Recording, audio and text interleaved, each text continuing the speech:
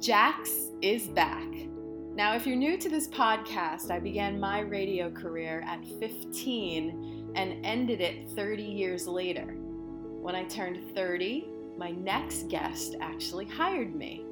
Al Burke was the program director of Y102. Al, it is awesome talking to you. How are you? Good morning, Jackie. Just enjoying the woods behind my house here and just chilling. Good. It's a nice day to do that, I'll tell you. And I just want to thank you for spending some time with me, with us, with people who are very excited to hear what you're doing now, what happened then, and where we go from here. So I'm going to start with a couple of questions. And first and foremost, how did it all start for you? It started when I was a teenager. I lived in a suburb of Camden, New Jersey. It's called Fairview. And I used to go up in my bedroom at night and put on my little transistor radio, and I could see Philadelphia from up there. I could see the PSFS lighted sign that may even still be up there in the sky. And I would listen to Philadelphia radio stations like WFIL, WIBG, AM, of course.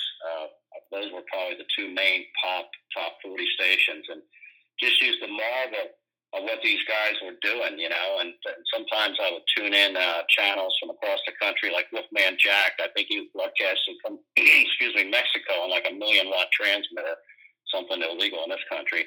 Hear him, and he just had that bug, you know. I said, boy, that would be fun to do. And here I am, I'm like 15, 16 years old. Don't have a clue what I'm going to do tomorrow, but that's what I was thinking. So you're 15 years old, and you know exactly what you want to do, and it comes to me as something crazy, because that's exactly when I started, just finding that itch to be in radio, on radio, finding out everything that I needed to know.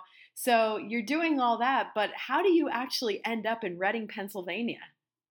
Well, let me go back to going from 15 to like 32, 33 years old. I didn't get into the radio until I was that old.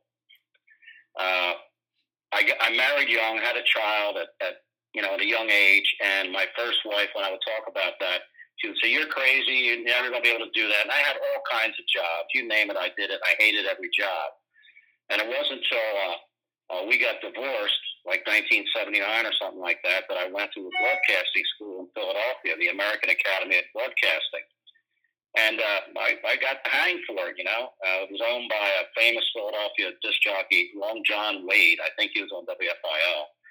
And had a lot of good teachers, and I was the oldest one in the class and the first one to get a job before the class was even over. And I was hired at WTAZ AM station in Pottstown. And one day, after being there 6 months or so, I was doing the news, and the afternoon jock came over, and this was old school, you know, it had a news booth with glass. He taps on the window, and he's always playing jokes on that. "What do you want?" He says, "A guy on the phone from Reading wants to know if anybody here would like to come up for an interview for a station there." I said, "Yeah, put him on." I pick up the phone. It was Don Greff. Don Greff was the program director at WRAW. So I went up for the interview, and I was hired there. I did mornings at WRAW, playing the music of your life, big band music and all that. But, hey, I was in radio, and I was in Reading, and it was better than Pottstown. And then the Franco family came along and, of course, bought that station, moved WRFY into there. Mike Shannon was the PD, and, I was scared. Am I going to still have a job? And they kept me there, and I did afternoons. I did mornings. I did a lot of stuff there. So that's how I got to Reading. Don Greff did it. Don Greff brought you to Reading. And there's so many changes that you talk about during that window of time, and all the different names of, you know, a family-owned radio station, and then Mike Shannon coming in there, and, well, obviously before that, as you said, the Franco family, and just a big circle of how things eventually turn around. But you start out on AM radio, and you're the program director. Well, that didn't happen right away. Right. It turns around down the road. But I mean, how does all of this, from starting in AM radio, and you become the program director of Y102? Well, it was like a 3-4 year thing. I was the production director at WRFY. And then Mitch Carroll, who was a salesman, him and another guy from Reading, they bought a small AM station in Sanford, Florida. I thought, hey, why not? You know, they're going to pay to move me down, my family down to Florida. I'll go to Florida. So I went to their small station in Sanford. It was a dump, but it was something. You know, I was there. And one day, Tommy Franco was on a visit, him and the doctor, and they came into my studio, and I was the only one in there, and said, how do you like it here, Al? And I handed him a piece of paper. I said, I hate it here. Get me out of here. He said, give me your phone number. That night, Tommy called me, and they were staying at the Sheraton on the beach in Melbourne. And we went and had dinner, and they told me they were buying 2 stations, and one of them was at 102.6 or something on the dial, and they were going to change it into Y102. You want to be the program director? So fine. So I went there, became the program director, and started up a whole brand new station, hired all the people, changed the format, did that for 3 years, and then came back to Reading for 107.5 WYCL. Again, Mitch Carroll involved in that. Got fired after like 6 months because I got a new consultant. Was out of work for like 30 days, and instead of, you know, crying in my beer, I started calling people, and I called WIOV. And the PD, his name was Brad Flick. He said, dude, you're out of work. Come on up here. I'll hire you. So I went up, and I did afternoons at doing country, cowboy hat and all. You know, I'd do anything. And I kept in touch with Tommy Franco and with Shannon from time to time. And they kept saying, yeah, maybe one day out, maybe one day out. And I think Mike was punishing me a bit, you know, making me wait. So one day I got a call, and he said, the owners of the company, which was a small company out of Atlantic City, it was called U.S. Radio, are into town. I'd like you to come up to the Sheraton and have lunch with them and meet them. So I go up, I sit down, I got my suitcase full of resumes and newspaper clippings, and we're eating and drinking. And finally, so the vice president of that company says, well, Mike, we need a program director for Y102. And Mike says, you're the guy, so welcome aboard. Mike will take care of the details. So that's how I came back to Y102.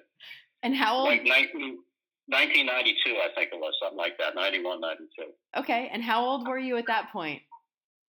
I'm not sure exactly, maybe 35, 38, something like that. So a dream at 15 became a reality at that time of my life. It was a crazy time, and it was a good time to be in that core of radio broadcasting, because that's when radio was real. What it is now, we'll talk about that down the road in our interview, Al. But during that time of being program director, I know that you have had to have seen so many different things, and you had a lot of different choices to make. I mean, being in charge of a radio station and the DJs behind it, the music that was being played. So, you know, how do you go about deciding what kind of music that you're going to add for the week, or how do they give you the reins to do what you want to do? Well, I had free reign. Mike Shannon let me do whatever I thought I needed to do, and I looked at the first ratings book, and at that time, the station was very poppy, very top 40, and it was losing men. It had a lot of women, but young women and teenagers. And then I looked at, there's a thing in Arbitron you can look at to see what other stations people listen to that listen to you. And I found they were listening to WMMR, WYSP, and WMGK. So I thought, geez, 40% of our listeners like some sort of rock, classic rock, this and that. And it was Mike Brown and I, who was the music director, then kicking around ideas, and somehow we came up with this rock hits format. Mike Shannon didn't like it at all, but he said, okay, go ahead. And then it worked. But picking the music, getting back to that, it always had to fit the sound of the station. And the record companies would come, you remember them, Bobby Silver, and they'd come and they'd play the new songs and maybe bring around a band or an artist for you to meet. And they'd ask you to play it. And WRFY was very powerful in the music business. If we played the record, it would get publicized in different trade magazines and would show what stations are playing it. And we were important to them, even though it was technically a small market, but we had a lot of listeners.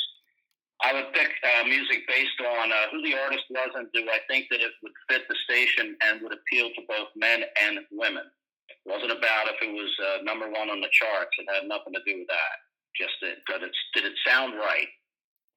You talked about Bobby Silver. It's funny because, the people on that are listening to the radio have no idea who the Ron Kyles and, Bobby Silvers of the world were promoting different artists, but they brought to us so many different opportunities to, go to concerts and get concert tickets. And that was such a fun part of radio, meeting these artists coming into the studio. How about a single night out or a party from your radio career that has been one of the most memorable times, thanks to maybe one of those two people? Well, not including our legendary Christmas parties at the river edge from Lake Shannon. Does that count? Yeah, they count at some point. We were the most politically incorrect and fun people ever. You couldn't do those things that we did that now. But anyway, getting back to Bobby Silver and stuff like that, I have a lot of memories of things that she did for me, but I'll give you this brief one. We're down in Washington, D.C., or Maryland. It was a thing called the Bobby Poe Convention, where program directors, music directors were invited there. It was like a 3-day thing, nice hotel, and all the record companies would bring artists, and they'd perform. I saw on that trip, Eddie Money performed. I got to sit with him and talk for a few minutes. Bruce Hornsby actually had me come up and pretend I'm playing the piano with him. But the next day, we got on a bus and went to Camden Yards, a whole busload of us in Baltimore, to see the Orioles play. And that was cool in itself, just to be inside that ballpark. It's old school, brick and grass. And they had a suite. So as any suites have, they have the inside part, and then they have an outside part with some seats out there and a railing. So me and another program director stand outside watching the game. And these girls kept turning around and looking at us. And first it was 2, and then it was 3, and then a half a dozen of them. They're standing out, and they're pointing up and smiling. Man, they think we're hot. And all of a sudden, I turned around, and David Coverdale was standing behind me from Whitesnake. He was on Bobby Silver's label, Geffen Records. They wanted to see him, not us. So they ran into the building and ran up and tried to get in. They did let him in for a few minutes to get some autographs, and they had security there. But I got to meet David Coverdale and was thinking that the girls were liking us, and they weren't. Wow. That was a fun time. Yeah, you know what? And you guys in radio, you always had people following you at some point, at parties or, different remotes. That's just the way it was. Yeah.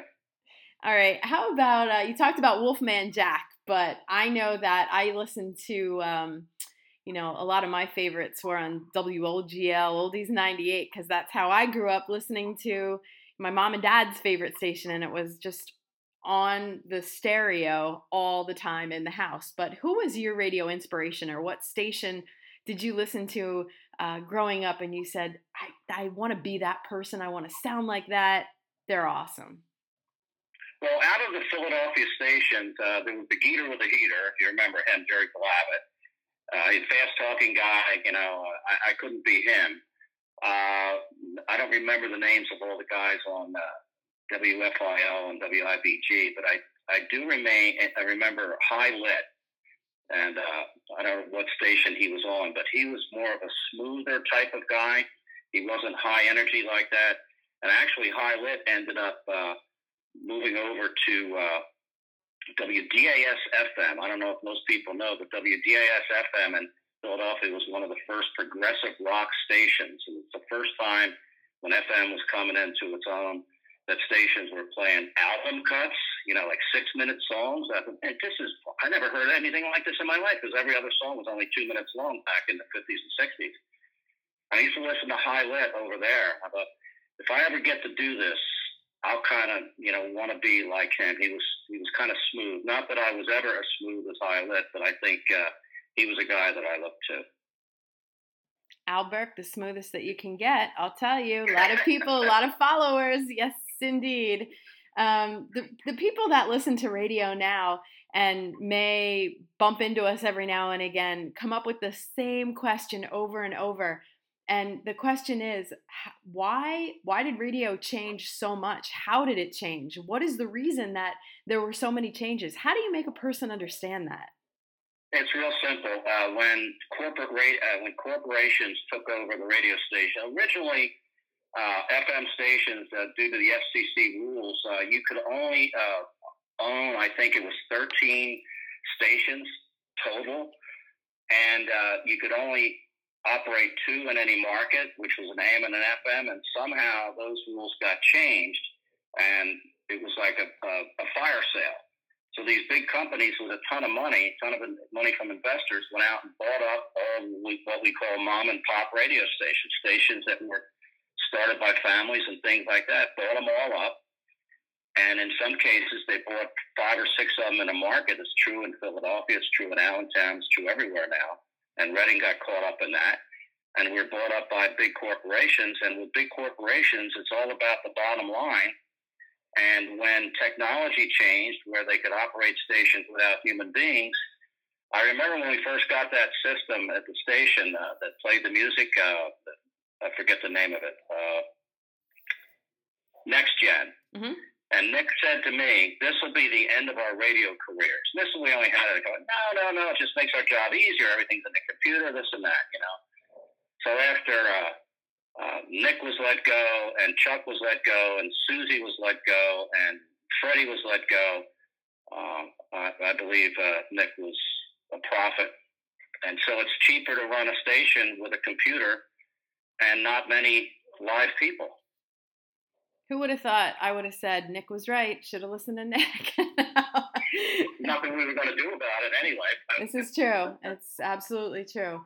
And if somebody said to you today, "I really want to be a DJ," what would your advice be to them? I'd tell them go down to Turkey Hill and get a job. It's sad, but it's true. People, people can't follow their dreams like we could. So we were so fortunate in that aspect of, following our dream of being in radio. Well, the biggest drawback to that is there are no.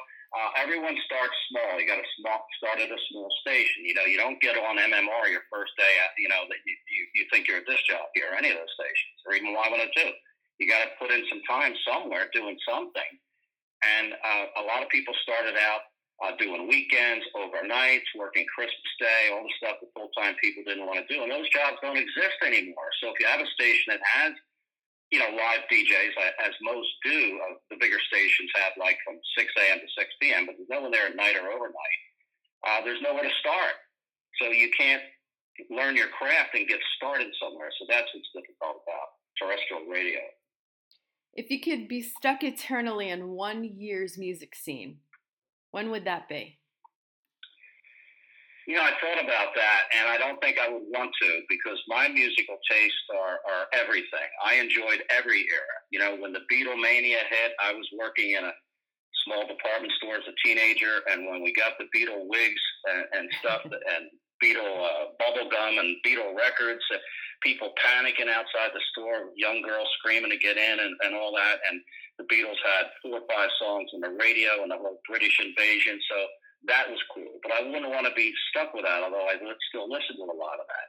Then the progressive rock came along, the Moody Blues and Pink Floyd, things I like that. And then the harder rock, AC/DC. But even today, I like Harry Connick Jr. I don't have a particular genre of music, so I like, in my own personal taste, I wouldn't want to be stuck in one kind. I always wanted to see what was next. And speaking of what's next, tell me about what's happening with your radio career right now. Well, I'm on my 5th day of being unemployed now. The station I worked for, it was a small station. I had retired and moved up here, and then I got bored, and I did manage to land this job at that station. And they sold the station, and the new owners took it over about 6 weeks ago. And from day one of them said to me, and this was at the beginning of the coronavirus thing, I don't know how we're going to make it. I'm thinking, geez, you just got here. You don't have enough money to keep it running for, more than 6 weeks. But anyway, so I go in every day, do my bit. And last week they called me, and I didn't pick up the phone, but left me a message that Friday would be my last day. So me and the morning guy got booted. I went in, what I did Friday? I changed the format. It was the old Al Burke classic rock show, rock blocks and all that stuff. I had the best show of my life that day. I was just so relaxed. It speaks volumes. Yeah, I said, see you, walked out. So it is what it is. And, this virus is hurting all kinds of businesses, but I don't know of any other radio station. I know where AJ is. He's still on the air out there at WIOB. And the stations I listen to in Allentown, the full-timers are working from home because you have the technology. And maybe the part-timers don't have any hours because they don't have that set up. But you just don't get rid of your talent because the economy is in the dump right now. You need to work through it. So I've been depressed. I've been angry, all those things. But I went to Walmart yesterday and found sanitizer. So for the first time this week. So I accomplished something. You did, and you will. And, you know, when you were working in Reading, you always said, you know, where you want to live, how you want to live, what you want to do. And you did it, and you're doing it. Yeah. And you know what? This isn't the end of the road for you because, you know, your voice is gold. And there are people maybe even right now that are listening and, you know, it's not going to be the end of the road for you. And that's, you know, just as clear as day. You're a super talent and, you know, you have a gift of musical knowledge that no one can come close to. So I know it's going to happen again. This is just temporary. It's kind of like a slowdown, a pause in your radio career for now. Trust me on this. Well, one thing on that regard, then we can move on, is that, and I won't mention names or where it is, but I know someone who started an internet radio station, and he is very, very successful with it. Mm-hmm. And he started just by himself, and now he has an afternoon guy, he has some weekend people, this and that. And he was shocked to learn I was no longer, you know, in the business. And he said, hey, you know, down the road, let's keep in touch. Maybe when this all blows over, there's something you could do. Perfect. And that's the way of the world. That's what people are doing. I mean, everything has changed so much. And I know that you're one of those people that when you hear that people are Zooming for their business meetings, you're kind of like, oh, for crying out loud, because we're so old school. You know what I mean? And that's just the way it is. But that's very positive. A very positive thing. When we were talking the other day, we have a really nice stereo system out here on the back porch for our you know, parties. Mm-hmm. But I said, well, how can I play it on my good radio 1,000-watt thing? And he walked me and Terry through it with your Bluetooth. My receiver here accepts Bluetooth, so she downloaded the app on her phone, put her on Bluetooth, and there was the classic rock blasting out of my good stereo. So you can listen to it.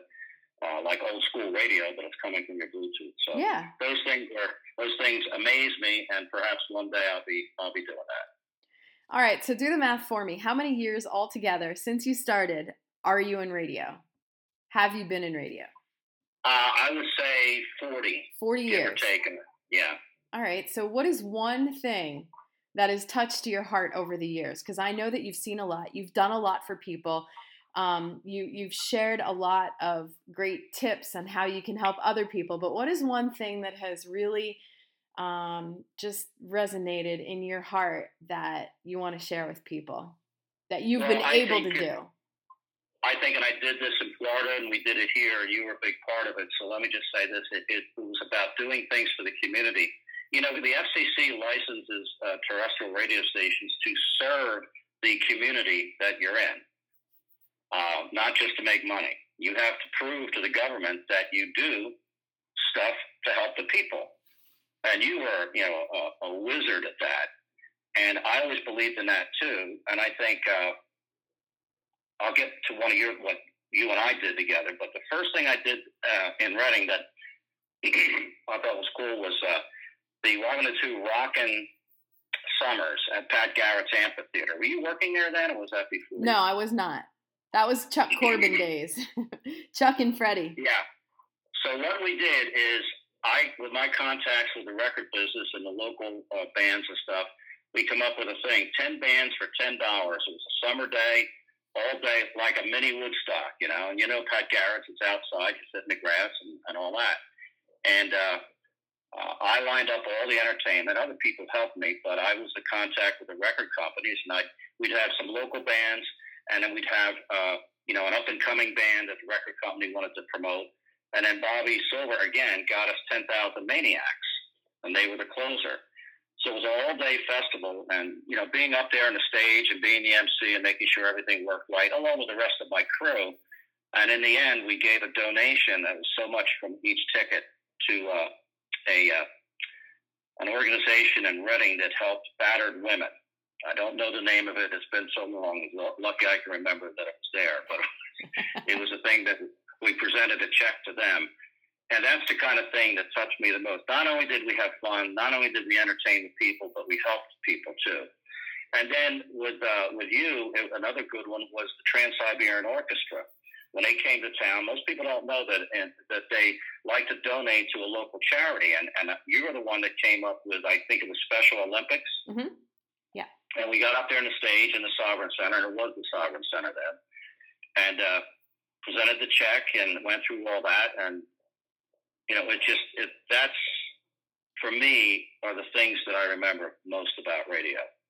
Yeah, we had so many good memories. And when we get together, I think, which isn't often at all, but when we do, or when we did, it's the same stories over and over, but they're never going to get old, and they're never going to, be sad stories. They're always good, solid stories and great memories that we all shared together.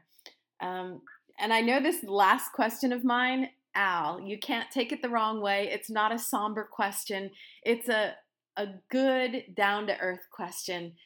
How do you want to be remembered, Al Burke? I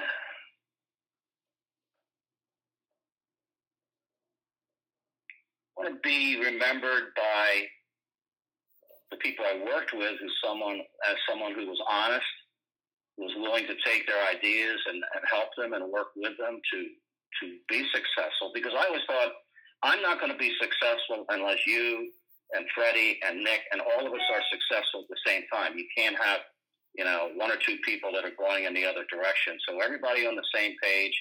I was always willing to take advice from anybody and try it.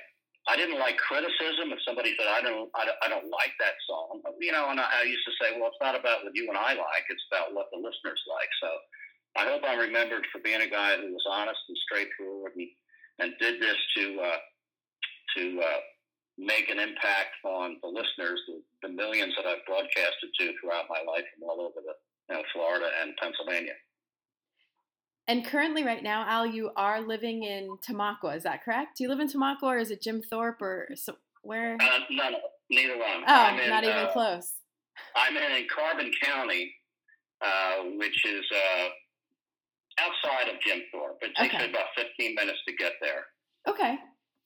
It's a rural area with trees and a nice quiet neighborhood, and it's just very safe in here, and it's great.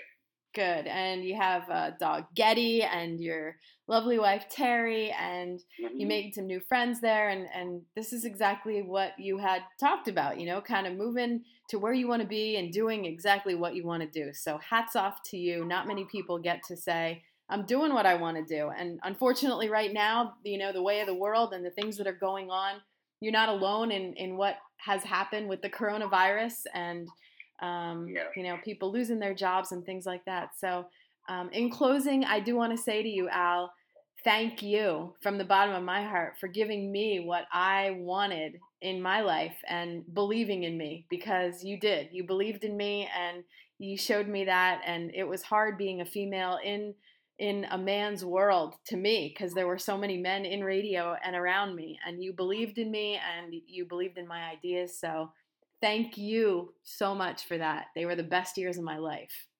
Well, one more thing. It wouldn't have happened unless you got up the nerve to hand me a cassette in David Stein's Firehouse Bar during a remote down there. You remember? I completely remember. I had no idea what I was doing. That's how it started. I was so intimidated and afraid, and my gosh, David Stein, Al Burke, of all people. I was very, very intimidated by you.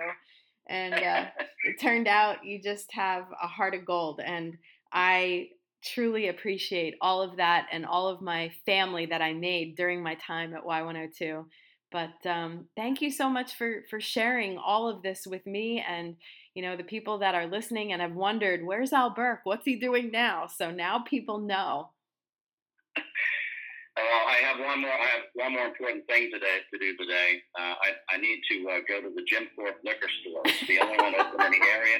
You have to call and make an appointment. No. They bring it out to your car in hazmat suits or whatever. You're not allowed out of the car. They put it in the back door. I mean, it's bizarre. just to get some vodka. But hey, that's my important job of the day, besides talking to you. That's it. Well, that's perfect. All right. Well, Okay. you be well, and thank you so much, Al Burke. Jax is Back is brought to you in part by Queen City Family Restaurant and Visions Federal Credit Union.